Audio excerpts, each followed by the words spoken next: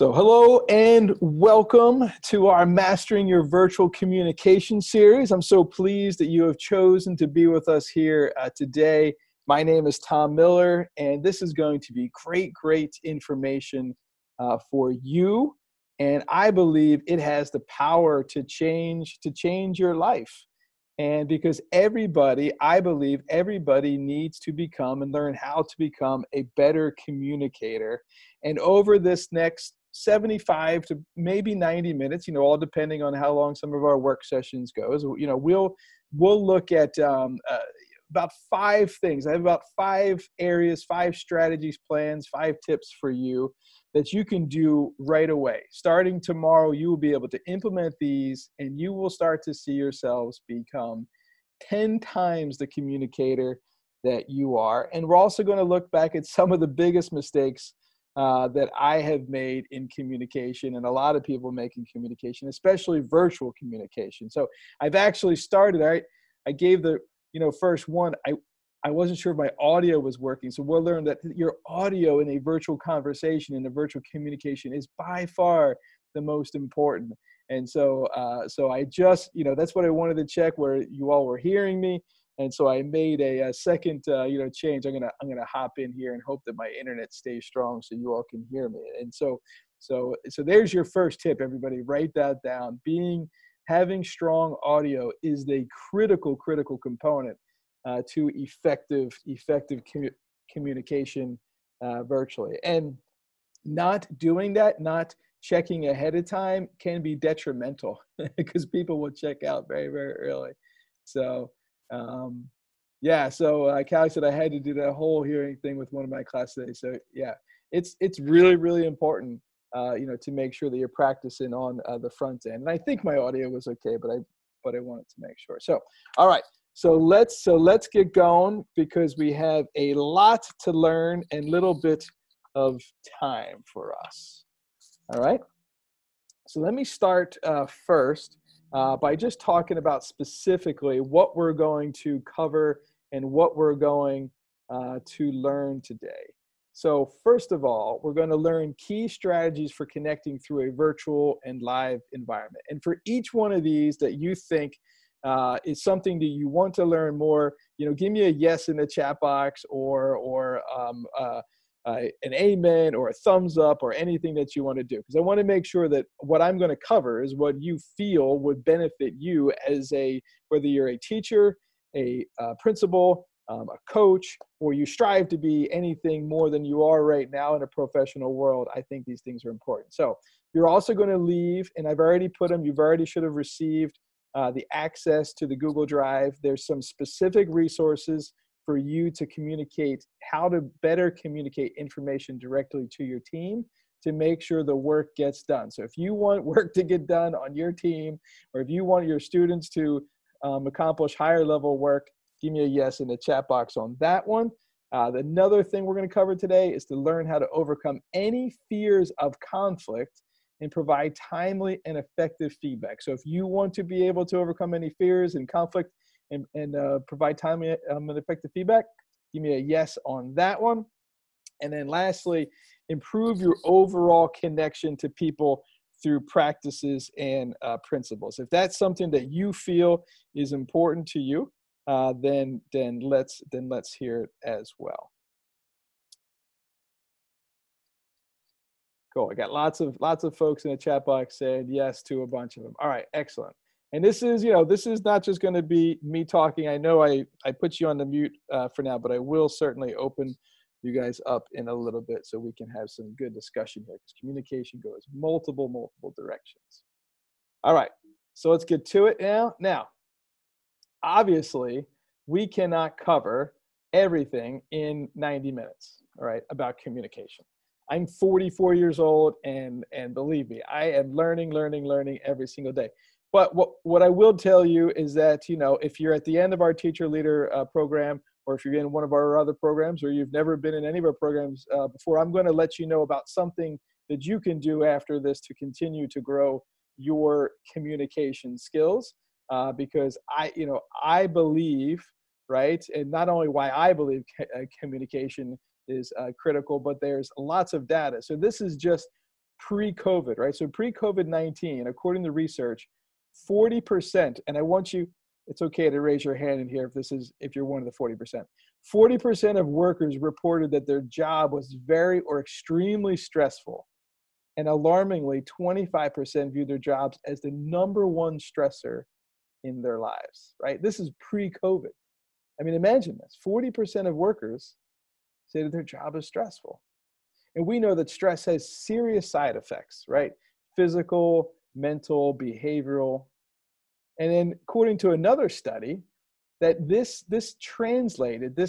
stress translated to financial losses of $602 per employee per year for every missed workday, right? Or whatever, or maybe they just weren't feeling at their best at that day. So that's $300 billion annually for healthcare. So if you don't think that this is important, right? Because I believe that one of the major reasons for stress in organizations is poor or lack of communication. And give me a yes if I'm even halfway right? And it doesn't get addressed in workplaces too often. And sometimes people in major positions are some of our worst communicators. And we'll talk about that. We'll talk about, some of the things that we're doing wrong in communication. So I believe that poor communication is a major factor in stress and poor workplace conditions, and therefore is a major leader to health problems and obviously turnover and all those other things. And turnover is extremely expensive. If you were on our hiring workshop that we did just a few months ago, it's turnover is 1.5 to 2 times the employee's overall salary. That's the overall cost to the organization when it comes to loss of intellectual property, loss of time, marketing, resources, training. I mean, think about that. Take your salary and times it by 1.5 to 2 times, and that's how much it's going to cost the organization on the back end to replace you. And I totally believe that communication is a big part of this. And I've got some chats here. So yes, so some more yes, timely and effective. Yeah, perfect. All right. Okay. So again, why you might listen, if this is the first time that you've heard me live, because I know over the Teacher Leader Consortium, we've had a couple of guest speakers, so I haven't been with you all in some time, and I missed you. So there's no way I was missing this session. But I'm a former exceptional children's teacher. I was a principal at a charter school middle school, and that's where I wrote my dissertation on the characteristics of effective charter schools. I know you've all read it. It's a massive page turner. It's so fun. And that's when I started working with the Office of Charter Schools for a couple of years here in North Carolina. And then I started my own business. I started my own business 6 years ago. We just had our 6th birthday. I'm still trying to find time to have the birthday party, but I'll make sure you're all invited. And I'm a member of the world's largest leadership training company, and that's the John Maxwell team. And so that's where I've really learned about communication and really learned how to hopefully connect at a higher level and provide better training. And I've trained and coached over 10,000 people over the last 5 years. So it's really exciting for you all to be part of that. And the only reason I know I've done 10,000 is because I've given away over 10,000 pens in that time. And that's a lot of pens. So if you come to one of our trainings face-to-face, you usually get a pen and some Post-its. And I know that I've had that many. So, and I'm learning every day. And learning is required when it comes to communication. You have to be constantly focused on growing yourself and growing your ability to communicate and connect with others. And if you're not working on it, that could be one reason that you might be feeling stuck, right? You've got to grow yourself in order to move to that next direction. So awesome. So thanks for joining us. You're in the right spot. I guarantee you're going to walk away with at least one really great strategy that you can implement tomorrow. And make sure you let us know where you're coming from in the chat box. And hopefully you downloaded the worksheets because we'll have a chance to use them. And you can, I'll put them up on the screen so you don't necessarily have to print them. But if you have a notebook, it'd be great because we'll actually practice a couple pieces today. So let's get started, shall we? Let's get started. This is probably where I learned my most communication with my family. My wife, Jennifer, who we met in 7th grade. So we've known each other for over 30 years now. My daughter, Devin, who's going to be a rising 7th grader at Explorers, and my son, Matthew, and our dog, Dorsey. Constantly communication is huge in our house.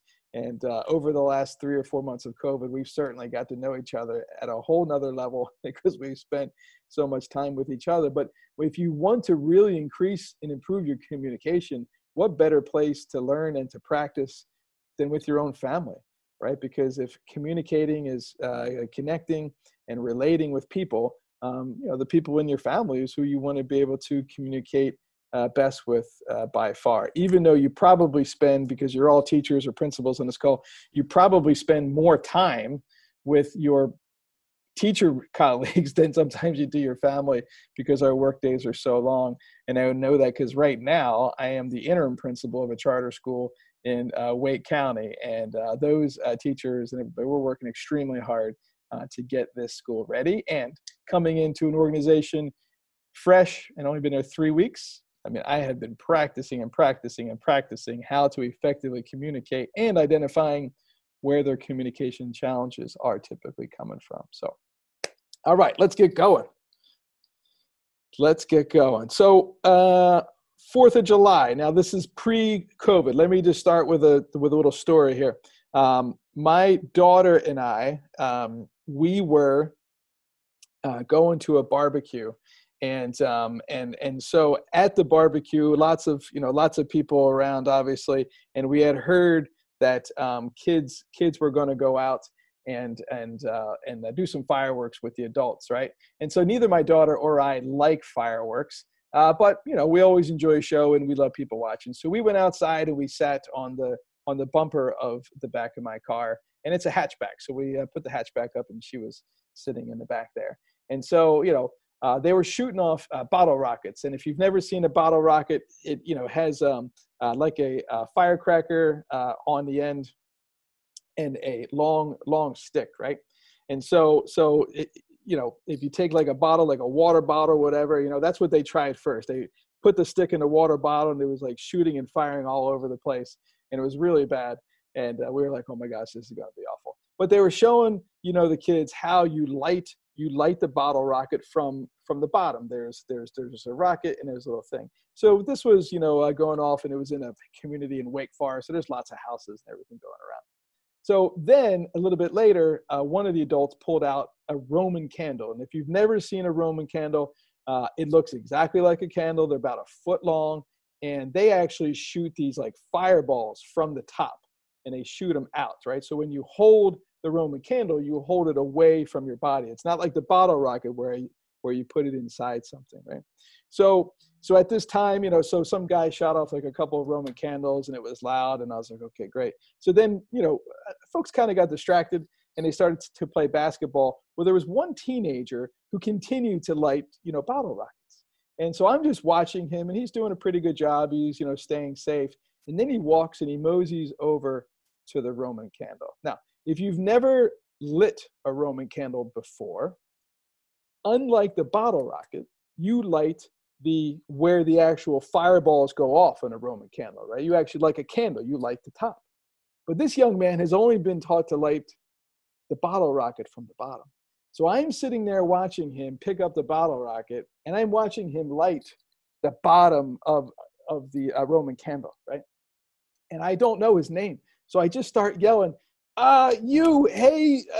it's somebody. And all of a sudden his mom comes up and she yelled, Johnny, put it down. And so, but he does get it going, and he drops it because he realizes that, oh my gosh, I've lit the side that the fireballs are going to come out. And all of a sudden everybody playing basketball and everybody at the barbecue starts to scatter because there are fireballs flying all over the place. Now, remember, my daughter was in the car, and so as it fell, it started to roll, and it rolled, and it pointed directly at my daughter and I think she was like 8 at the time. And so they started shooting at us. Well, I run away because I hate fireworks. So I start running away from the car, and 3 or 4 go off, and and I'm done, and everybody's looking around, and everybody's yelling at the poor kid. And I turn around and I look at my daughter, and there she is in like a fetal position in the car. And I look over, I said, are you okay? And she just, you know, like a preteen, looks at me and goes, I'm going inside.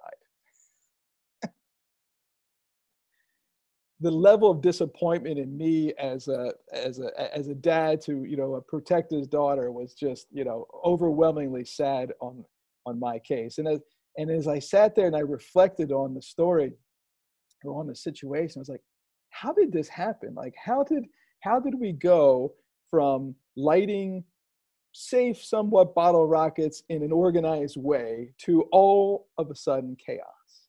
And then it hit me. It was just one decision, right? One decision to not follow up with an expectation, right? The health in the relationship of a team is always going to be the function, right, of the average lag time between identifying a problem and addressing the problem, right? Think about this in your organization. You see someone do something wrong, yet, do I have the time to tell him right now? Is it that important that I tell him right now? And all of a sudden, a couple of days later, right, maybe you get back to that point or whatever that may be. And there's actually was some work and some research done that's showing that the average lag time, right, between identifying a problem and actually communicating the problem is 3 days. And it costs organizations almost $3,000 per day per lag time, right? So you're wasting sometimes, if you wait a week between communicating what the problem was, right, to how to fix the problem, if you wait a week, that's $21,000. So just think about this. Now, teacher leaders on this call, now you just think about it. Think about right now how many things you see per day where problems are not communicated. I just spent time with a leadership team and some teachers at the school that I'm at, and they were telling me about, well, this is great, Dr. Miller, that we have a handbook and we're going through it, but nobody really follows any of these things. I mean, at the start of the school year, we go over the handbook and there's some rules written here, but, you know, it is what it is. So here we go. So because nobody has communicated the fact that there's no accountability behind the issue, and we're talking about almost a whole school year, and this school is not brand new, it's an old school. You're talking about hundreds of thousands of dollars lost in probably teacher turnover, student loss, attrition, and just think about all the other issues, right? Maybe there's a teacher who doesn't return a call to the parents on time. Maybe you got other teachers who show up late. Don't you love that, teacher leaders, when other teachers show up late to meetings or show up to work? You've maybe been there for hours, right? Or maybe other people are missing deadlines on reports, or the reports are not accurate. Maybe there's no sub-lessons for one of your colleagues and you have to now cover 50 students instead of the 25 that you may normally have. Give me a yes in the chat box if I'm making any sense. Like, you guys have seen these problems in schools, or are your schools perfect that they don't have these things? Unprepared teachers, students disrupting lessons, you know, maybe parents just showing up in the middle of your day, right? And you're trying to teach and you're going through like the Pythagorean theorem, and all of a sudden, you know, Johnny's mom is waiting at the door to talk to you because for some reason nobody communicated to her. You can't come into school, right? All of these things, the list is endless. And so the gap in the first thing we're going to learn, that the gap in communication typically begins with the expectation, right? So just like that young teenager, you know, he was taught how to communicate, you know, he was taught and communicated to how to light the bottle rocket, how to light a firecracker, but he only observed the Roman candle, right? He didn't experience the Roman candle. He wasn't modeled the Roman candle. He wasn't taught explicitly. He wasn't given explicit communication and expectations around the Roman candle. And when all it may have taken was a couple-minute conversation, right? Now, that's just one small example. When I was a principal, I had a teacher, and this, you know, teacher left in October. Because we were a year-round school and we had this fall break. So she was a veteran teacher, and she basically quit on a Friday because she had to start her new job on Monday. And I was like, what? You're not like coming back at all? You're not going to do anything? She's like, no, we were just done. So I had to find this spot like immediately. And then within the first week, we're like, well, let's just do an inner, hire. We had a teacher assistant who wanted to be a middle school teacher, and she was actually teaching kindergarten at the time. So I said, okay, let's just do that. We bring her into the position, and she lasted 2 days. Two whole days is what she lasted, because she did not realize, because I guess it wasn't communicated the expectation that you can't put your hands on middle school kids and maybe help them get into line like you can kindergarten students. So that was a big issue, right? Live and learn. So we had to find another teacher in a very short notice, and we found this really great content specialist. She looked the part, she dressed the part, and oh my gosh, did she have that class in shape like in 2 weeks, and it was fantastic. And I was able to finally move my desk out of the 7th grade science classroom and actually get to some other principal work. But what she missed was that start of the year communication, that great work that you all, some of you are starting to do, or maybe some of you have already just finished up because you started classes. And that's the expectations for the year, how we're going to do PLCs, how we're going to communicate to parents, all that great conversation that occurs and those commitments that you make at the beginning of the year. So you wouldn't be surprised that, maybe a week or two into her time, I was starting to hear some whispers that she wasn't attending every PLC meeting. And sometimes when we had like a staff meeting, she would say, well, I just can't come because I got so much to do. Those kids are so far behind because nobody was teaching them. Okay. All right. Just make sure you communicate with your colleagues. Because honestly, I just didn't want to go back in that 7th grade class. It would have been our 4th teacher in 4 months being in that classroom. I didn't care. But then the whispers started to turn into screams from the staff members about not being there, not being part of the team, being rude. And then some of the students even started to pull me aside and said, Dr. Miller, when you walk out of the classroom, things are different.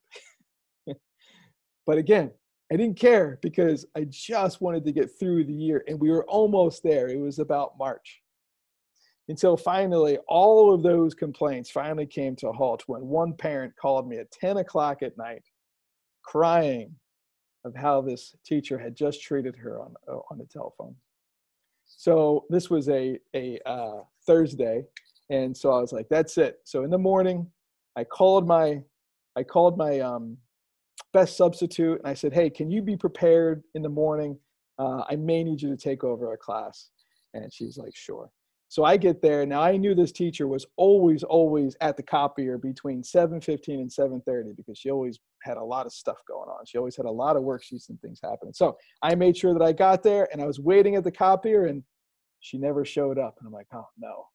So I went down to her classroom, and that's where she was. And I saw this massive telephone book, like size of copies. I'm like, oh gosh, the end of the quarter, terms are up, right? They're doing benchmarks today. So I said, hey, can you put those down? I just wanted to talk to you about a couple things. And I just let her know. I said, with EOGs coming up and there's just a lot of stress happening in the school. And I got this phone call last night, and I was just really thinking, maybe it's just time that we just kind of call this off, and you don't have to come back to work anymore, but I'm going to pay you for the rest of the year. I just think it would be best for everybody if we just parted ways now. Well, you should have seen the look on her face. She immediately, if anybody has seen Sanford and Sons, he would be like wheezy, holding his chest, and she started to almost faint. So I went to reach to help her because I thought she was going to hit her head on something, and she's like, "Don't touch me," and she immediately took a look over at her laptop, and she ran over to her laptop, and she started to like do stuff in there. And I just walked over and tried to gently I said, please, come on. It doesn't have to be like this. It just didn't work out, and things are going to be fine. And you're going to have an opportunity to go find a different place. And I'm going to make sure you get paid for the rest of the year. And then she looked one more time, and she saw that telephone book size of copies, right? And so she runs over and she grabs it and she starts to try to tear. And I was like, I had to walk over and say, please, relax. It's all going to be fine. By that time, the assistant principal had finally showed up. He's like, what's going on? Are you okay? And so I was able to get her to leave and to grab her things. Now, by this time, remember, it was the morning. I could hear the middle schoolers, waiting at the door to come in. So I walked over and I unlocked the door. And I said, I thanked the substitute, and the kids came in, and I immediately called my boss to let him know what had happened. And he said, "Is she okay?" I said, "Yeah." I said, "I'm going to have the SRO kind of follow her home to make sure she gets there." And he said, "So what did you learn?" I said, "Well, not to fire people on Thursday mornings." He's like, "No, that's just obvious. That was just dumb to do that." He said, "What did you really learn?" I was like, "I'm terrible at hiring people." He's like, "No, you got to shovel the pile when it's small." And so what that means is that the first time that you hear a problem, the first time that you see a problem, you have to address the problem and get clarity around what that problem actually is, okay? Because any expectation not communicated is just merely a thought. So between the Roman candle experience and that teacher experience, and I'm sure I could probably think of 100 more, what I want you to get very, very good at is communicating your expectations, right? Because it's something that I definitely know that I struggle at times, right? I have to work at daily, and always working with my students, because if I don't communicate my expectations, and they're in my head that these are my expectations, but I haven't told you that they're my expectations, and I haven't followed up to make sure you know what my expectations are and the clarity is, I'm going to allow my faulty assumptions about you close that gap, right? Which never leads to great results.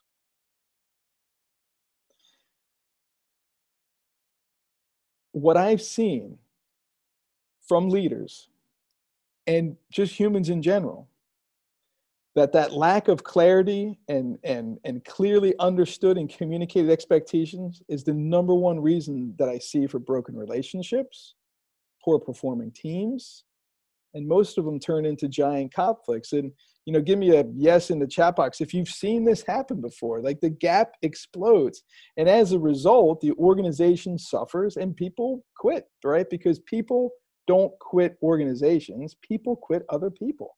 And it typically comes from not communicating when you immediately see the issue or just have an inkling that there's a problem. So I want to get through these 7 steps, but I also want to make sure you take out your vision gap, vision reality, what is it? Vision reality opportunity worksheet. And we're going to pull it out here in a second. Let me get back to sharing my screen again. Let me check the chat box to see if I missed any questions. So feel free to stop me on the road if there's something that I'm saying. Yep, great leadership is what always makes a difference. That's awesome. All right, let me come back into this screen here.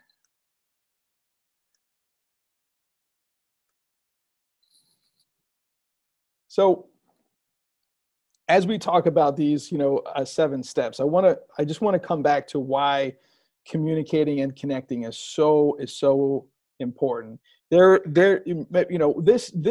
program is all about influence, right?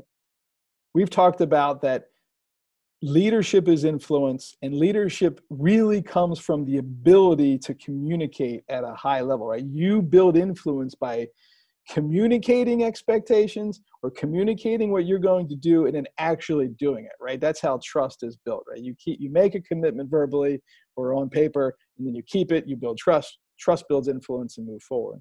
But there was a study also done on what were the 5 qualities, right, of the most successful presidents, and 4 of them, right, had to do with being able to communicate and connect with people. So what we're about to go through, this 7-step, process here, the first one is we got to be able to communicate our vision, right? So if you go back to those 2 stories, if my vision, right, if I was in charge of that barbecue, or if my vision was being in charge of the fireworks, I would have a vision that hey, safety is number one. We're going to make sure nobody lights anything without an adult around. You know, we're going to communicate all of these pieces. Or Roman candles should only be done here with an adult, and bottle rockets should only be done over here with this. I've got to have the vision first, right? Consensus building, charisma, and trustworthiness. But we're really going to be talking about vision, and we're going to look at this screen here too. But right, go back to my stories. You know, think through this. Leading through complex times. We're working overtime right now to open our schools, mainly because our lack of vision, right? Our vision isn't specifically clear about how we're going to best educate students in a digital learning environment, right? And that's where part of the struggle is. And without vision, right, without faith in the future, you know, people perish. And so I want to get really clear. The first piece of creating expectations and communicating expectations is having a strong vision of what it is you want to see. And I'll make sure we're going to talk about this more later, this grid here, and you'll have access to it. But so why should you be communicating, right? We've talked about this. It's the number one skill that leads to professional advancement. I mean, even though, yes, some of the leaders that you may have worked with or worked for are not the best communicators, but when you think about the best leaders that you followed, what skill did they have? It's definitely communication and connecting and the ability to build relationships with people. And this is from John Maxwell's book, Everyone Communicates, Few Connect. But this is what they found, that the difference between, you know, high achievers and low achievers is that high achieving people really care about their people. So that means that they're working hard to communicate and connect, compared to low achievers are more preoccupied with their own security, right?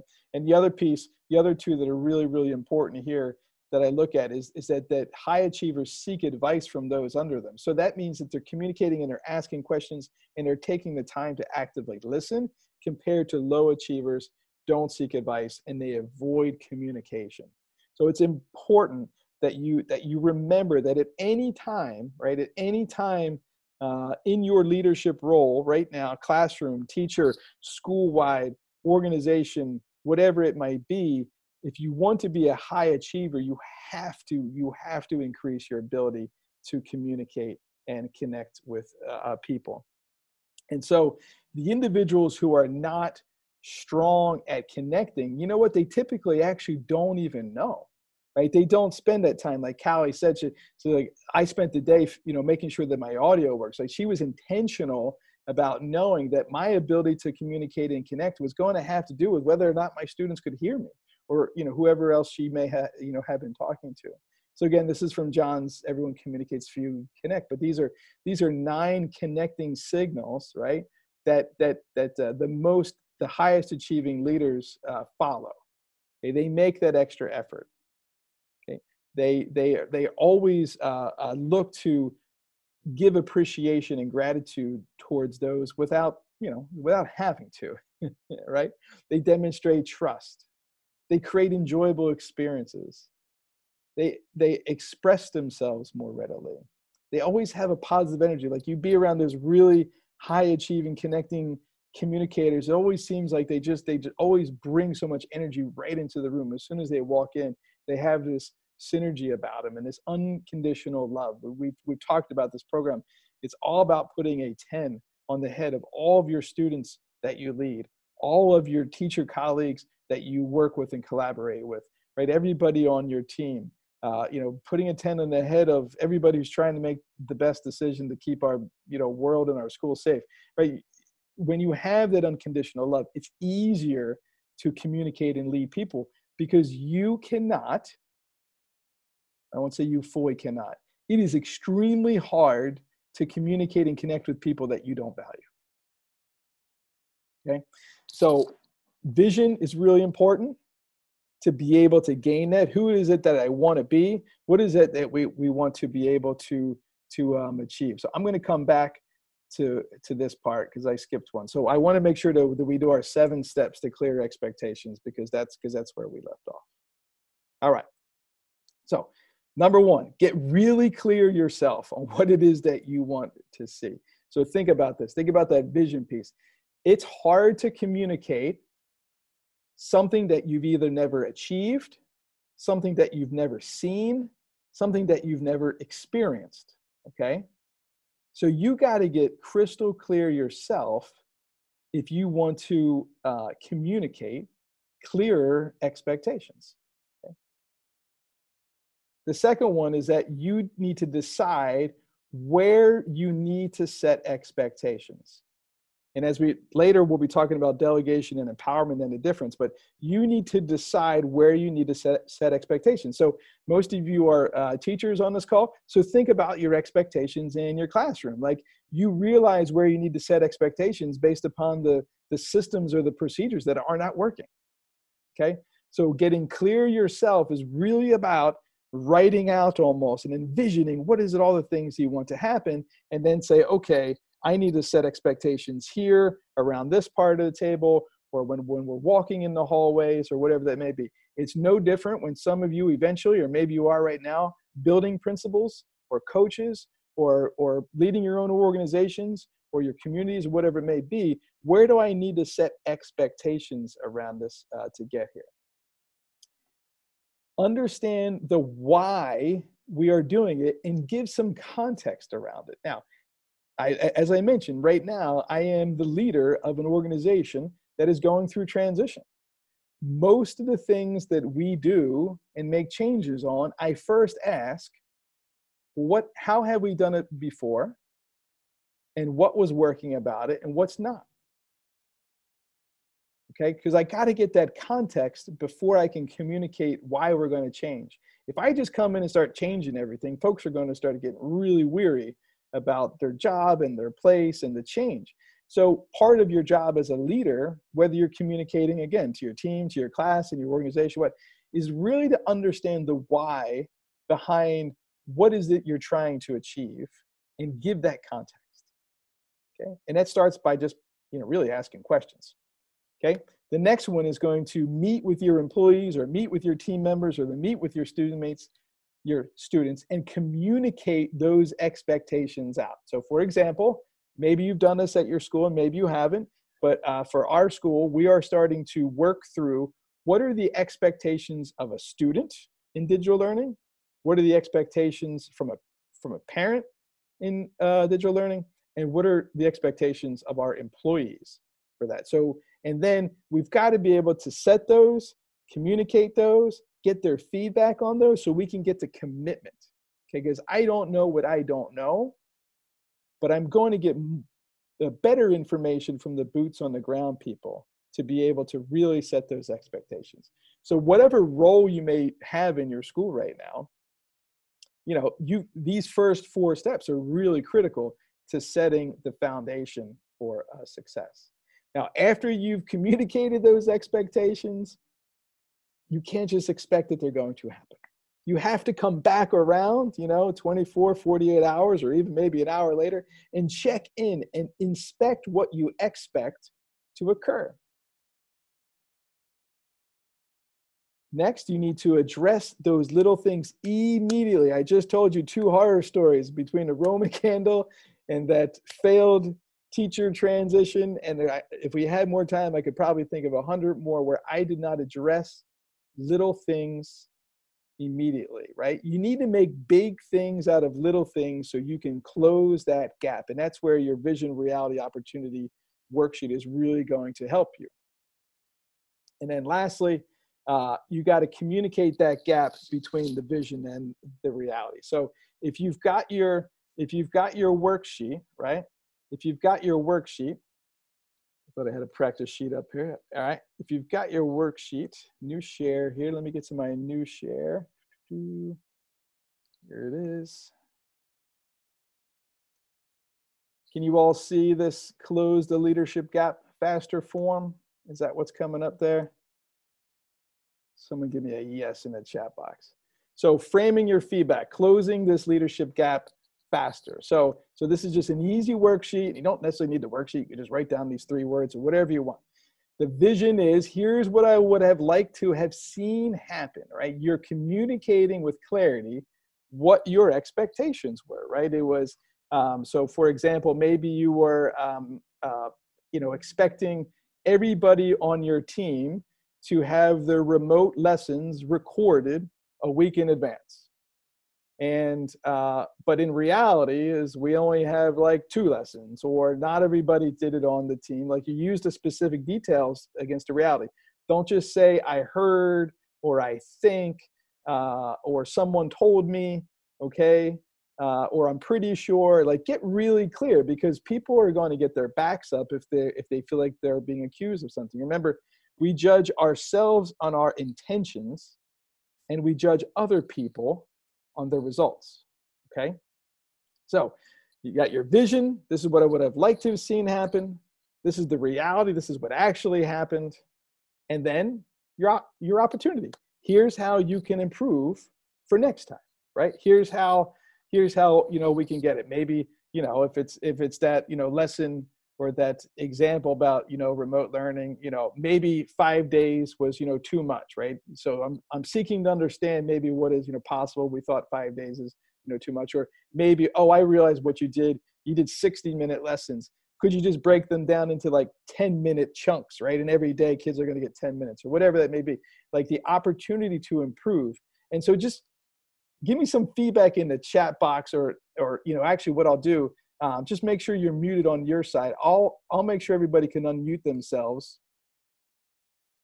if they want, and just talk to me about, like, would this be helpful to you to be able to get really clear on what is it that you want to have seen happen, right? And this is what we've talked about when you're holding people accountable and expectations. Like, here's what we agreed to, right? Or here's what was communicated. But here's what I see happening. So help me understand.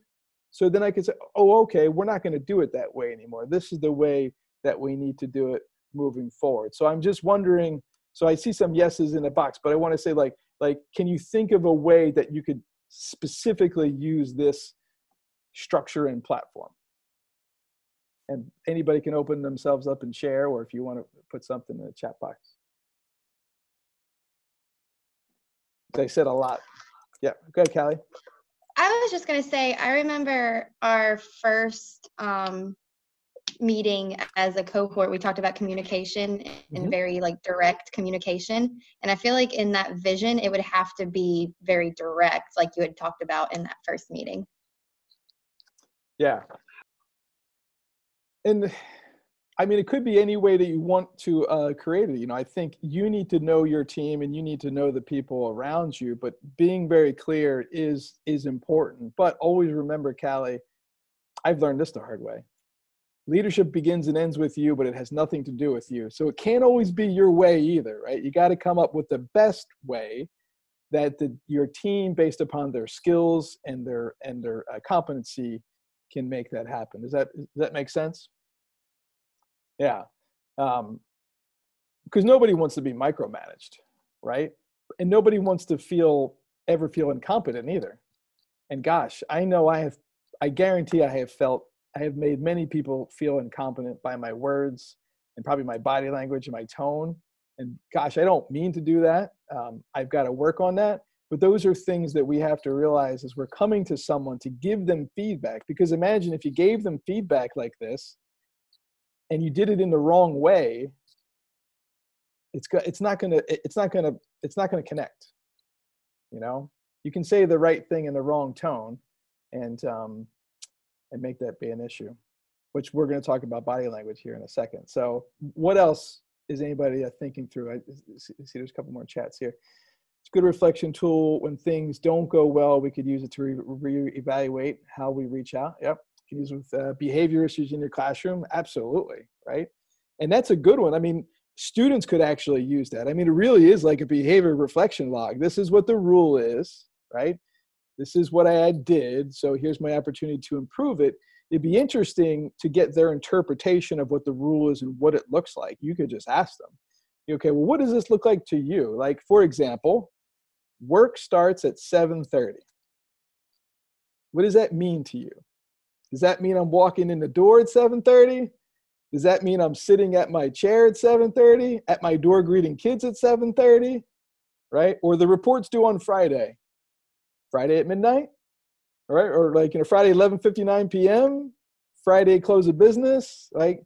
So if we're not explicit with our communication, like deadlines, I know how a lot of people love deadlines. Like, I need this by X day to help you better plan. I didn't know that through a big part of my early career. I'm still working on that and trying to get better. Can you all see my PowerPoint again? Are you back to it? I'm going to go back to the screen that it should have had previously. I know that was weird going all the way backwards. So we're good. Okay. Cool. All right. So that's your first one, about explicit communication and ways to give feedback. And so let's just talk about how this happens in a virtual way. So remember, people get distracted very easily. So here's some things to avoid when you're in your virtual background. And I can't see myself in the screen. So hopefully I'm not probably messing up half of these rules here, right? I'll show my video panel so I can see myself. So one thing you want to do is you want to make sure that you have good lighting. And these 4 examples do not have good lighting. You don't want to be in front of a window, but you want a window in front of you so you have natural light, coming in on you. You don't want to be in a dark part so then they can't see you. You don't want half your head or a black, background light. So people become very distracted easily because they're going to instantly look at your background and see what's going on. Okay, we've already talked about audio being probably the most important piece to make sure that you can hear. Like if the voice is going in and out, it's hard to stay in tune with that, right? So audio is number 1. Number 2 would be your lighting, making sure that your lighting is working, okay? And then the other piece is don't do this, right? Don't get way up on the camera screen. Don't just have like the kind of like the underneath your nose, like nobody wants to see that. And definitely don't open up where you can only see part of somebody's head.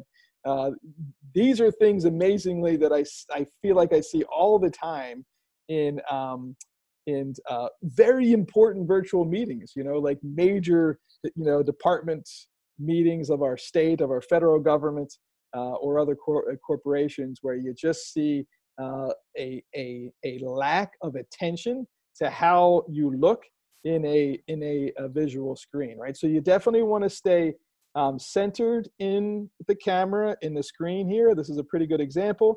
You want to make sure that that you take up most of the screen, but not all the screen. There's a really good balance.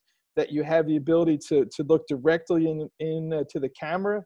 Be conscious of watching yourself. Because if you're watching yourself in the actual video, you're actually not looking into the camera. So if we're going to connect with somebody, you want to look directly to the camera.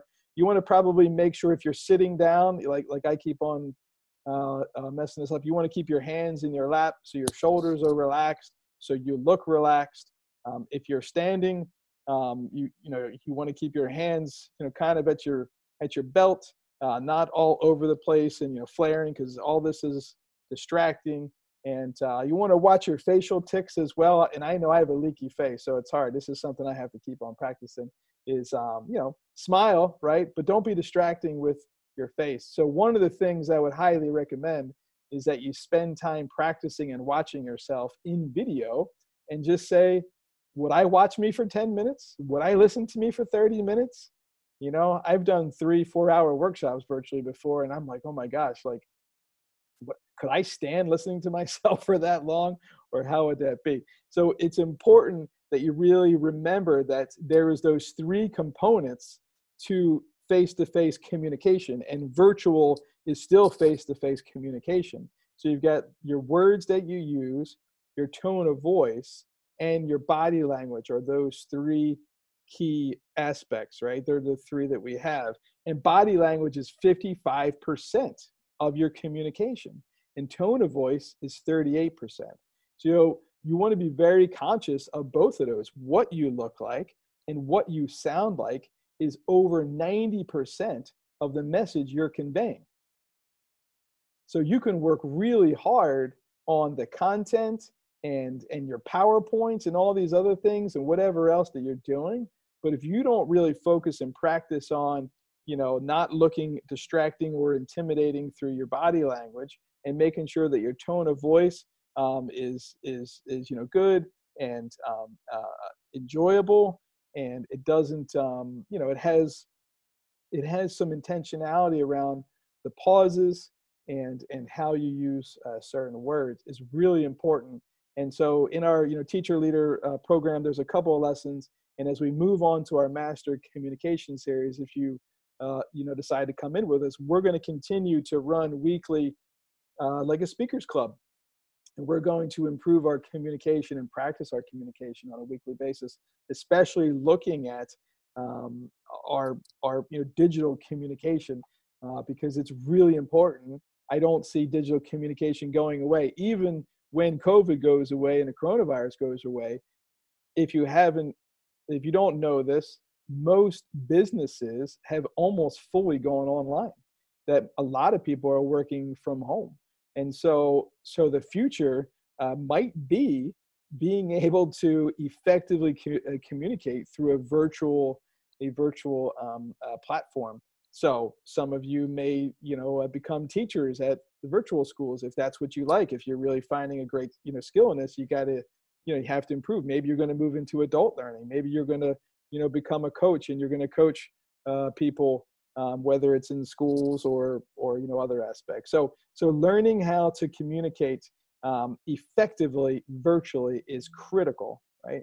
But it all starts with, right, these two. Start with your body language and your tone of voice are really, really important. So I'll stop the share there so we can make sure. There's just a couple things I'll show you. So here's what's bad about mine. I have a window you can see over my left shoulder, right? So you can see the glare kind of on the side. So that might be, distracting to some. I try to use an all white background most of the time. I try not to use virtual backgrounds because sometimes you go like in and out of those. And then I try to make sure that when I am in the screen, right, I'm almost at eye level. My camera is like right here. So I just want to make sure that I do that. So I don't want to get too close, but sometimes I just realized in this last meeting I was in, I was just kind of leaning in and listening. And I was like, oh, it might be intimidating to somebody. Let me make sure that I back up. So, being able to check yourself is really, really important during those pieces. So, of these first two, so virtual communication, connecting online, and explicit communication. Tell me what's one good takeaway so far? Like, are you learning anything? Is this worth your time? I guess is what I'm asking. So I can go on, or you just say, Tom, I just got to go. I can't listen to you anymore. So tell me what you got going on there, and then I'll get the next slide set up. I love the feedback so far. This is great. So this meeting's made me realize more than I need to vocalize my expectations and feelings rather than just thinking them. Yeah, remember that. Just write that down. Any expectation not communicated is a thought. And I remember earlier in my teacher days when I was, I was one of those peer mentors, and I got to observe a teacher, and she was great. Julie Shiflett was her name, and she was dynamic, and the kids loved her. And she was communicating for kids to go to centers. And she told them, like, quiet as a mouse. Let's see if we can get there in less than 10 seconds. Like, she was so explicit, and the kids did it. And then 7 minutes later, it was time to rotate. And she said, all right, everybody rotate. And it was gong, gong, gong. And things are just all over the place. And I could see, like, she was, disheartened. And I just said, it's okay. You just didn't tell them what to do. So they decided how to do it. That's all. You're just creating habits. So you just it's going to take habits to be able to get there. So this is exactly what you did with your kids today. Great. We talked about how to present our best self in our Zoom class. Yeah. And just doing it every time, every class would be awesome. I mean, you're going to really, really give them a chance to be so successful later in life if they can do this. I have a question about explicit expectations. How do you balance over communication? There's no such thing as over communication. What there is if you're over communicating different messages, right? So you want consistent over communication because it takes, research says, 16 times for someone to actually hear something. Like when I say hear, like it actually comes in and they start to realize, oh, I have to do this. Why do you think you see the same Geico commercials, right? Or oh God, my son, he's 7, walks around the house, goes, liberty, liberty, liberty. Like he'll just say it. And I'm like, oh my gosh, he's already like, he'll probably buy Liberty Insurance when he's old enough. He doesn't know what it means, but he hears it, right? And so it's starting to now create rhythm and tune into him. So if that was your question, Jeff, that's what I would say, is that you can never over communicate. It's impossible. I think schools do a great job of communicating on all these different, channels and ways. And still, parents will say, we don't know what's going on. No one ever communicates with us, right? And that's always like the heartache, because the school works so hard. They got newsletters and Facebook and this and that. And what I would say, just streamline everything to one place to get there. Yep. Oh, you missed the last 3 steps. Yeah, Lacey, I'll go back and you'll have this. I'm going to give it to you. So this will be in your portal. But the last 3 were the last 3 are: inspect what you expect, address the little things immediately, and communicate the gaps between vision and reality. There you go. I just put them in the chat box for you. Sorry about that. Yeah, good. All right. Especially communicating the gaps. Okay, I think that communication, the gap thing is huge. I stole that from Michael Hyatt, who wrote a book called No Fail Communication. And it's real good. It's real short, easy to read. And that was one of the things he had in there. So, all right. Oh no, I gotta go through all this. Okay, here we go. Okay, so let's talk about emails. Let's talk about emails. Have you ever, give me a message in the chat box, if someone actually sent you this email that's on this call, you don't have to do it, you can send it privately. But have you ever received an email like this, that all that it is just a link?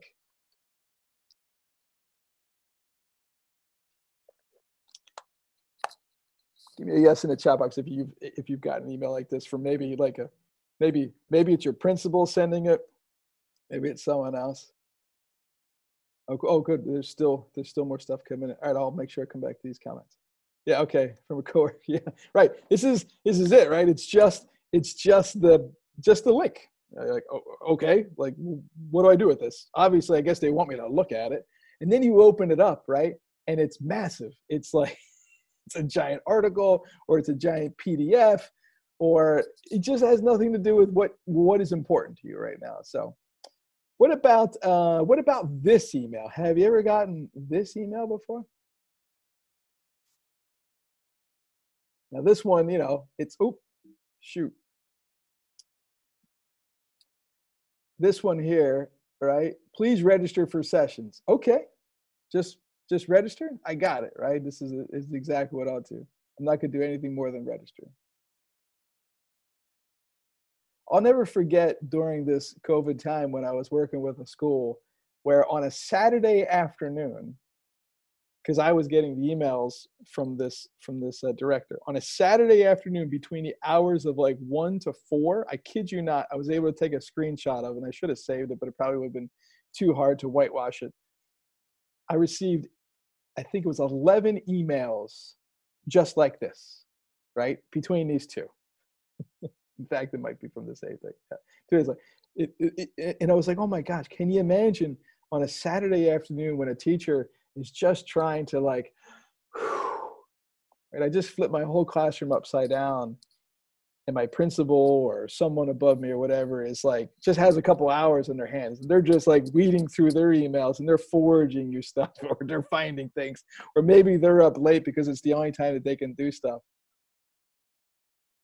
E-communication, I believe, is a culture killer in terms of like expectations and really being respectful of other people's time and values. And so one of the things that I've really started to work on is not emailing anybody on my team over the weekend or off hours. And I'm going to show you this 4-step process that I actually learned from a member of our team. That's really, really helped me. But getting really about that expectation, I mean, one great expectation to go back to your staff and to your leader is to say, what is the expectation around communicating back to parents or opening emails or whatever that may be? Because I feel as though when you email someone off hours, it all of a sudden creates this expectation, whether it's warranted or not, around I have to answer that. And some people are so good with respecting their time. And I'm learning from them all of the time to try to be better. In fact, I have like 600 unread emails in all of my, and it's really sad, and people are probably mad at me, but it's almost empowering because I was that person that would sit there for hours and just address every email. So if you're on this call and I haven't answered an email, I will get to it, I promise. But it's about really being able to make sure that I can communicate effectively and really focus my time on what's important. Okay, so just look at these two things and just remember, before you forward on an email, there is a good process that we can follow. I want to check this chat to see if I missed anything that you guys are trying to communicate me to. Okay, yeah, tone. Yeah, tone is lost in communication. Absolutely, right? Text and all those other pieces. And recently, I think someone that I'm working with closely, I think they use talk to text a lot because I'm finding that their messages are not always coherent. So if you are going to use something like talk to text, right, to save time or to help yourself, just please go back and make sure that you reread it, make sure that it makes sense. And so here's the 4-step process that I would recommend when you're doing e-communications. So number one, and this could be even when you're communicating to your students during digital work or your team or anybody, and maybe even that person, right? So the first step is to give a direction, right? So tell them what it is you want them to do in the email, right? I'm going to show you an example next second, but what is it that you actually want them to do, okay? The second one is make it mean something. Like maybe it's, hey, I was reading this article over the weekend, and I know that you have, you want to be an instructional coach one day, or I heard you talking about one day about how you really would like to learn more about digital learning, right? So I thought this was, a good article for you. And specifically, page 7 talks about like how to become a coach, right? Or 3 steps to like improve your classroom digital environment, like whatever, like you're really getting to the point around, because you want to show empathy around someone else's time. And so being thoughtful in your communication is going to take you to the next level, your e-communication especially. And so in our world of like very fast and like information like this, this is a challenge for a lot of people with all the texting and the very easy, convenient, administrative convenient ways to communicate. So here's one that came from my my CFO of my company. And it was interesting. I'm trying to remember exactly the book that I read when I learned about this process. And I'll have to go back through my notes and find it. But it was interesting. I was like, gosh, I don't know if I've ever received an email or a message that had these 4 steps. And there it was. It showed up not 24 hours later because I was looking for it, right? Anything you bring into your universe, all of a sudden you'll start to see more of. And here it was. He said, Tom, and this was about the PPP loans. Okay. So this was about when, businesses could apply for these loans.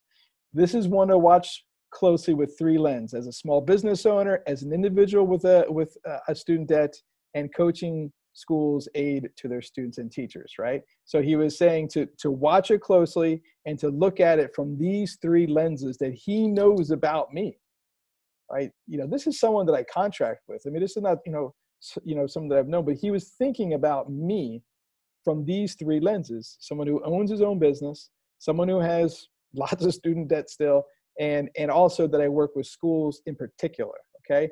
And then there was a link here about it. And he said, then he goes on and say, some points of interest, right? So he goes back, as a small business owner.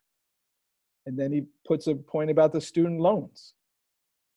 And then he even said, as more empathy as an employer of the business owner. And then he wrote, as an individual. Like, he really, really sat here and broke it down to make it very relevant to me from all aspects of my life. And I thought about, oh my gosh, how much time am I really spending replying to people when they really need direction, when their lives are so busy? Am I taking the time to point out specifically what it is someone, may, not should, may, benefit from, right? Or how can I make it easy for the people that I lead, the people that I work with, the people that I'm helping, right? So let's talk about this, framework here and see if, how does this resonate with you with this, process? What are some ways that you think may help you in writing more effective emails, or maybe even writing directions to your students for their digital work? The school that I'm working with, that was the number one issue. We had over 750 parent responses to a survey. The number one issue was confusion of directions during work. So you can either unmute yourself or drop something in a chat box. But let me know, is this helpful to you currently, or go for it. And thanks, Paris and Jay, for the good feedback there on distractions and empowerment. Nothing on the email piece? Oh, here they go. Oh, they're coming in. Okay, good. Yeah. I think it's really important that we just think about that, right? When you're overloaded with emails, remember, connecting occurs on other people's agenda. So it might be convenient for you to send it out fast, but it may not be landing in terms of a connection role. So be very clear about what emails you can answer quickly compared to what emails you may need to have a little bit more of a process. And maybe this is a framework for you, right? So I'll go back. It's give a direction, right? Tell them what you want them to do, right? Make it mean something, like, hey, I read this and I thought of you, or hey, I think this strategy might helpful. Hey, I noticed that little Charlie's 3 lessons behind, or I noticed you're like you're making it mean something back to them, and then get right to the point. It needs to be done by here, or we need this done, or whatever it may be, and take the time to show the empathy from the lens of the recipient. It's very easy to just, like, on my Gmail, I have like these auto responses that I can just like hit a button and it'll just go. So Callie says, I wish everyone showed empathy on emails. Like Lacey said, tone can't be read, so few words make me know that you're not angry. Yeah, that's right. Yeah, cool. Okay, and just starting it with, hey, how are you? Right? How are you doing today?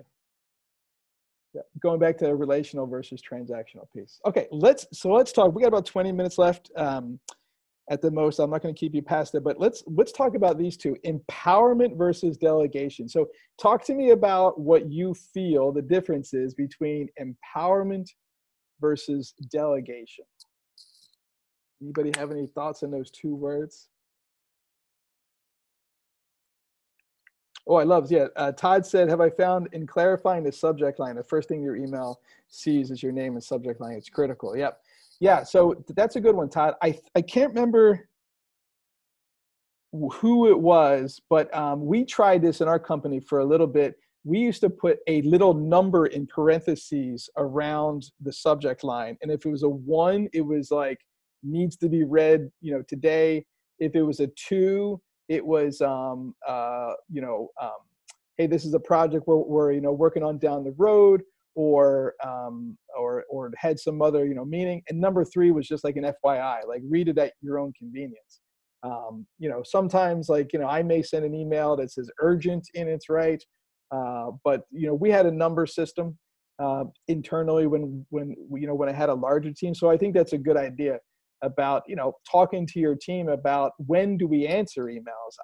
I sometimes even have in some of our schools, I think they're on here, Brevard and Socrates, they have an autoresponder and it says, hey, I'm working with students right now.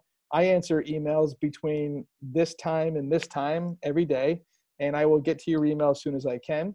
Right. But, but my number one job is to educate kids and to really focus my time there. And if you've got, something more urgent, like I have an automatic, calendar thing. So my like autoresponder will say, if you just want to schedule time with me, here you go, click this. If you need, something, you go to our website, so like the more automation you can create in a respectful, but, like empathetic way, because everybody loves to save time. But you can almost have like an FAQ autoresponder right there on your email piece. So I love it. So we got a couple of seats. So, I love this. Empowerment makes everyone feel valued. Delegation is just assigning jobs. Good. Liberty to do with support versus being told to do. Yeah. Empowerment is you give someone else the power, inspire them. Delegation, you're assigning them a task. And one is encouraging to engage, and delegation is telling them to do something whether they want to do it or not. I love. Okay, these are really great, and I really see this as a big difference between playing chess and playing checkers, right? If you're playing, checkers, you're just trying to just move forward, and everybody kind of has the same value, and you're just trying to get done. But when you're playing chess, when you're using your team members effectively by knowing what skills and what fills their heart and what strengths did they have, right? Remember page 17 of your disc, if you were with us, for your disc workshop, page 17 is your strengths, and it specifically tells you what you're great at. So you, as a team, you could talk about and, with your leader, what you're great at. And so they, hopefully they can empower you. So what I did is I broke down 5 levels of delegation versus 5 levels of empowerment. And so I'll try to, if you would take a screenshot, that's fine, but you'll have this, or I'll make sure that I send these specifically in the email on the way back. But delegation, right? Level 1 is just do exactly what I asked you to do, right? That's that positional leadership. That's like when I'm talking to my son, just do what I need you to do. Level 2 is to research the topic and then report back to me. What did you find? Okay, what did you find?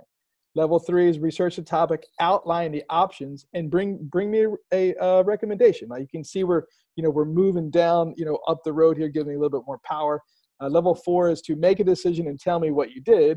And level 5 is make whatever decision that you think is best, right? So right now, as a, an interim principal, I'm most of my time is being spent in like levels 3 and 4, a little bit of 5, depending on how big the task might be.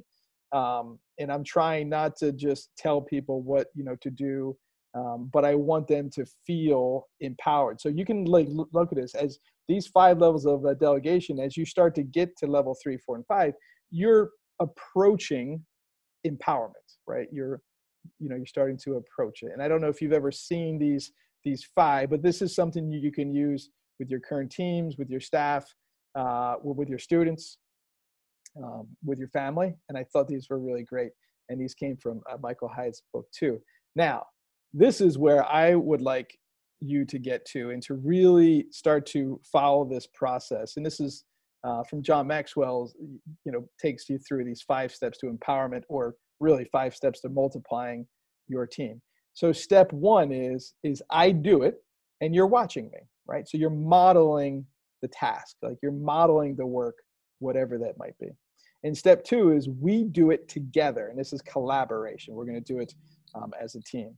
Step 3 is you do it and I coach you. I coach you through the process, and this is growth, because now you're starting to maybe put your own little special sauce on it and make it a little bit better, and I'm coaching you through the process. Step 4 is you do it alone, right? That's full empowerment. And step 5 is that you go teach someone else, and that's multiplying. So remember, a big part of being a leader is to focus your time, and when you're focusing your time, you're also focusing your communication on what's most important. And so every day you should be making a stop doing list. You should have a list of things what's something I did today that I don't need to do tomorrow?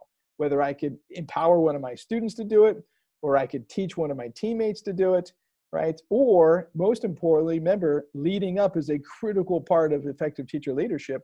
What's something I could take off of my plate of the principal or the coach, or to really help out? Or what's an initiative that I can start to drive myself to really help our school? So it's important to take a look at these 5 levels of delegation and these 5 steps to empowerment. And then with that, your other tool and resource that I gave you in the workbook was those that empowerment worksheet. Okay, that empowerment worksheet, which has those specific ways to clarify your vision. All right, and let me I can pull that up to make sure that we can all see it here. So what are your thoughts on the empowerment versus delegation conversation before we move into looking at this empowerment worksheet?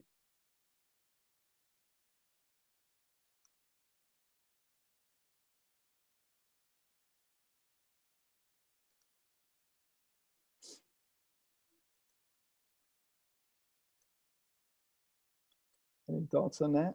You've got empowerment gives you the opportunity to see, delegation focuses. Yeah. So with the ability of using this worksheet here, right? This is to set your people up for some real huge success.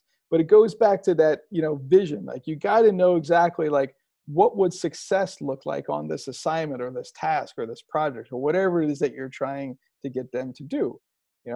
When is it due and how often is it due? Where might that staff member go for those resources? And I remembered, I put this step in here because there were so many times that I would empower someone on my team, right? Or, delegate something to them. But I had so many years of experience of doing it and repetitions of doing it that I wouldn't teach them from step 1. I would teach them from like step 5.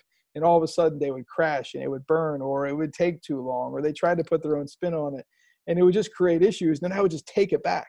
And I didn't realize that I was actually diminishing my team by taking things back, right? Or just saying, or just I'll do it, right? That's not what they wanted from me. They wanted me to coach them and teach them, but I didn't take them through that full 5-step process, okay? So there's a lot of intentionality around this. And so I like writing out the actual responses to really help yourself. So then when you're communicating what it is that you want done, like, you're not going to give them the sheet, but you can type it up and you can create systems, whatever it may be. But when you communicate, you can make sure that you hit all these steps, right? Why does it matter? Why is it important that this is done? Who else could be involved with you? And here's some ways that I was able to do it effectively, right? And with some folks, you may need to say, hey, once you get to this step, check back in with me. Let's see where you are, because not everybody's going to have the ability. And remember, the last thing you want to do is to empower or to delegate somebody with work, but then they actually work on the wrong thing, and then they get lost, right? And then they get really upset because they wasted a lot of time.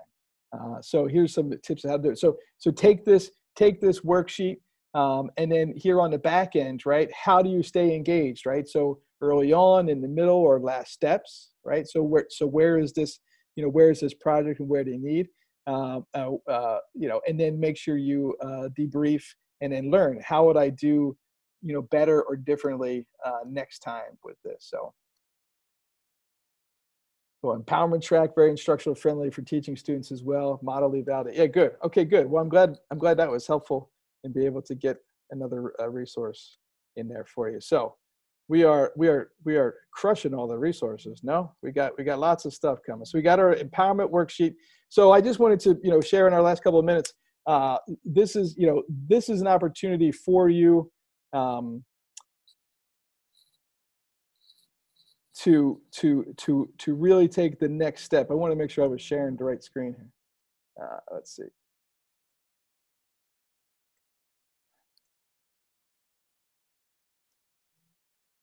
We're going to keep on going through here, this Communication Master series. So this is part of it, but in the book, Everyone Communicates, Few Connect, there's 10 practices and principles. So if you want to continue with a study with us, You can hop into this program that we run. It'll be totally self-driven, but you'll have, and you don't even need to get the book necessarily, but you'll learn those 10 practices and principles. You'll have some working videos and some things to really improve your communication and your practice of communication. If you haven't done DISC with us, I'm going to give you a DISC profile so you can know your communication do's and don'ts. We're going to keep on building on this effective communication template packet, and we've got some summaries on our top communication. But here's what I was referring to as well, is that, and all these, probably have a value of about $400 if you're going to invest in yourself. But we're also going to do every Thursday moving forward at this time, a 1 hour live session where we're going to specifically learn from John Maxwell's communication techniques and his speaking from the stage techniques. So then you'll be able to be a better communicator. So that's going to be our coaching program. So I'll send you some stuff. If you're interested, if this was worth your time in the hour and 15 minutes that we've spent together, if you think you got something out of this, imagine studying it for an additional 90 days to really improve your communication. And I'll take some questions on that at the end if we have any. So last two concepts I want to talk about is why most meetings fail. And so there's a lesson in our Teacher Leader Academy, if you haven't watched it yet, about how to lead effective meetings. But really, we waste so much time in meetings. I mean, it is unbelievable. And a big reason that we waste the time in meetings is because we're not communicating the purpose of the meeting, the intention of the meeting, and what anybody's going to learn at the meeting, right? There's no agenda. The atmosphere is poor. There's no results. People come unprepared and they're boring, right? They just stink. Meetings stink. There's too many bad meetings out there. So if you're in the Teacher Leader Academy, you can watch the longer lesson. It's one of the lessons you should watch to be able to really help your organization this year. I'm just going to hit some top sort of wave stuff. So again, this is all about communication, and this can come through written communication, through your email or video or face-to-face. So understand this, that meetings are expensive. So right now I think there was as many as 48 people at one time on this call. So everybody has a value. You have a dollar value to you. So if you're going to spend your time in an hour, if you're going to spend an hour doing something, you better make sure that it's worthwhile. And if you're a leader running a meeting and you've got 10 or 30 or 40, 50 people in this meeting, you better be really good and make sure that information is going to get great return for investment. And everybody should know why they're in the meeting. Everybody should know more than just the email that I received from my boss. Why am I here? Or from whatever. I need to know what is the impact of me being here, so I know how this is best using my time. So I really encourage you all to be relentless with your time, because it's the only way that we're all equal in life. We only have 24 hours a day and 168 hours in a week. And so we've got to be relentless of how we spend it. So the first one is just setting up the meeting. Why are we here? And then the second one is, what's going to be the ending outcome, right? So at the end of this meeting, what are we working towards? Are we looking for like a specific goal? Or are we going to solve a problem? Are we like just adding to some information? Are we researching? Like, what do we aim to accomplish in this meeting? And so this should all be communicated in the invitation to the meeting. You heard me, right? The invitation to the meeting. So that means if you're leading the meeting, you've got to do some pre-work before you even invite people to a meeting. In fact, I would encourage you not to attend the meeting if there's not an agenda. Just tell your boss, I'm not coming. What are we going to do? Tell me what we're doing at this meeting so we can get there. And I know we all, and I'm really bad at this too, I'll just say, hey, we're going to have a meeting, but I don't always tell. So I try to get better and say, here's how to best prepare for this meeting. Now, so setting up the meeting, like how do I best prepare? Like, what do I need to bring to this meeting? What do I need to have? What do I need to think about ahead of time? Is there some work I should do prior? Like, tell people what to do. So maybe it's read this article, right? Maybe that email, that bad email that we saw before was about that. It was about, hey, look at this article before you come to the meeting on Thursday, read through it and bring me your feedback, right? So give a direction. What do I need to read, listen, research, and have completed prior? People want to know because nobody wants to look incompetent in front of their peers. They don't want to be put on spot. So you have to, it's your job as a leader to lift them up, right? The leader is responsible to everybody, but not for the people invited. You're responsible to communicate to them how it is they'll be best. So remember about the expectation. So then if they come to the meeting unprepared, then you could say, we all agreed that we would come to this meeting with our stuff, right? Whatever our stuff was. Tom, you don't have yours. When can you have it done by? Great. Tomorrow. We'll see it tomorrow. Awesome. So let's finish our part of the meeting, and then everybody, we're going to meet for 10 minutes so Tom can give us his stuff, right? You're holding people accountable for that next step, right? The leader is responsible to, but not for everybody. And then creating norms, right? What are the expectations for all the meetings? Okay, what norms are set up? How are they modeled and how are they communicated? And you got to validate who's at the meeting, who's around the table. Everybody should be edified of why they're here. You know, Callie, you're here because you always bring great ideas and you're always listening. You know, Todd, you're here because you have such a credible, strategic insight. And Mike, you're over here because you're just such a people person, and we're gonna really need you to be able to communicate this because you're so good. Right? I mean, whatever it is, tell people why they're at the meeting and what they're good at so they feel good. People want to feel good about why they're here. Agree on the agenda, agree on the action step, agree who's going to be responsible on the back end, and agree to the timeline set, right? So I'm not going to spend a lot of time on this. You have access to that effective meetings training. If you don't have access to it, email me and I'll make sure you get it. But the most important piece is this last one. Agree on what it is we're going to address, what are the action steps coming out, who's going to be responsible for what, and when is it all due by. If you did that as a leader in your school, holy cow, people would follow you through anywhere. Give me an amen in the chat box if you agree, because everybody hates going to bad meetings. Hate it. It's a waste of time, bad meetings. Awesome. Last thing. This is it. We're going to end on this. Memos are for follow-up only. Now, if anybody's seen the movie Office Space, you've seen this guy, exactly. I can't remember his name, but he was the boss who would, did you get the memo, right? Memos are for follow-up only. And it was interesting recently in working with this organization, we had some bad things almost happen. And I had to go back to like a person and be like, hey, like, why wasn't this addressed? Like, this should have been addressed. Like, we should have known about this before. He goes, yeah, did you get the memo? And I was like, I'm not sure what memo you're talking about. And I had to go back, and they did. They sent me a memo about things that they thought should happen. And but there wasn't like a urgent or read this or action step. It was just a memo. So memos are for follow-up only.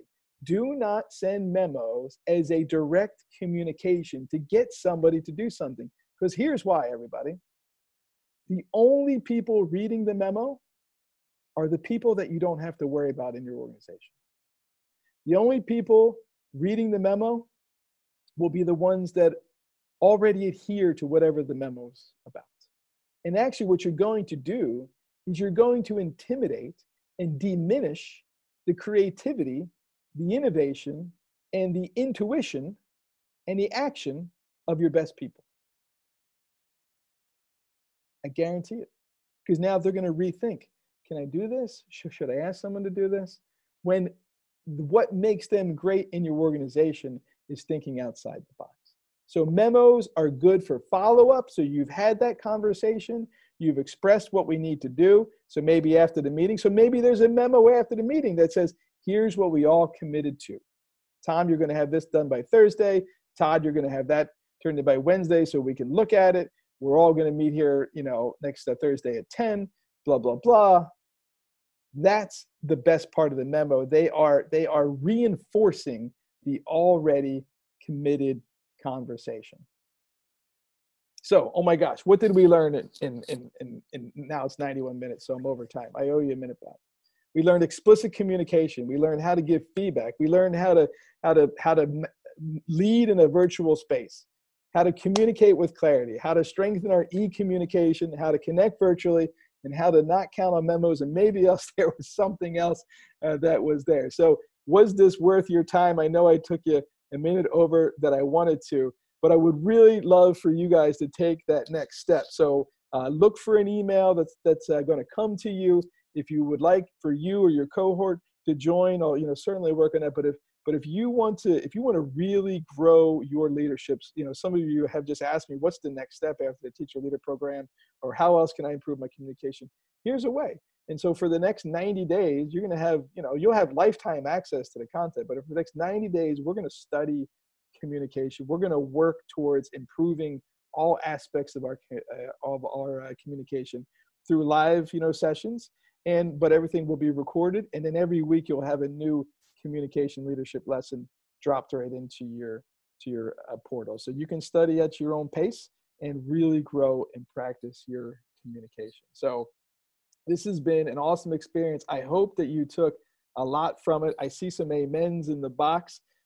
Anybody, what questions do you have? And your exit ticket, as always, is to put your action step in the chat box. So tell me what you're going to do after this 91 minutes or 92 minutes we're at now of time spent in communication. What are you going to do to best improve your communication? And anybody can open up in the chat box too and just share it with me. I would love to hear it.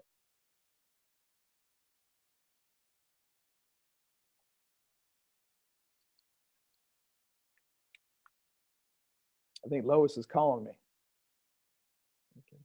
Okay. Be more explicit. Lay that vision of what I could like to see. Make sure people feel good about themselves. Yeah, that's awesome.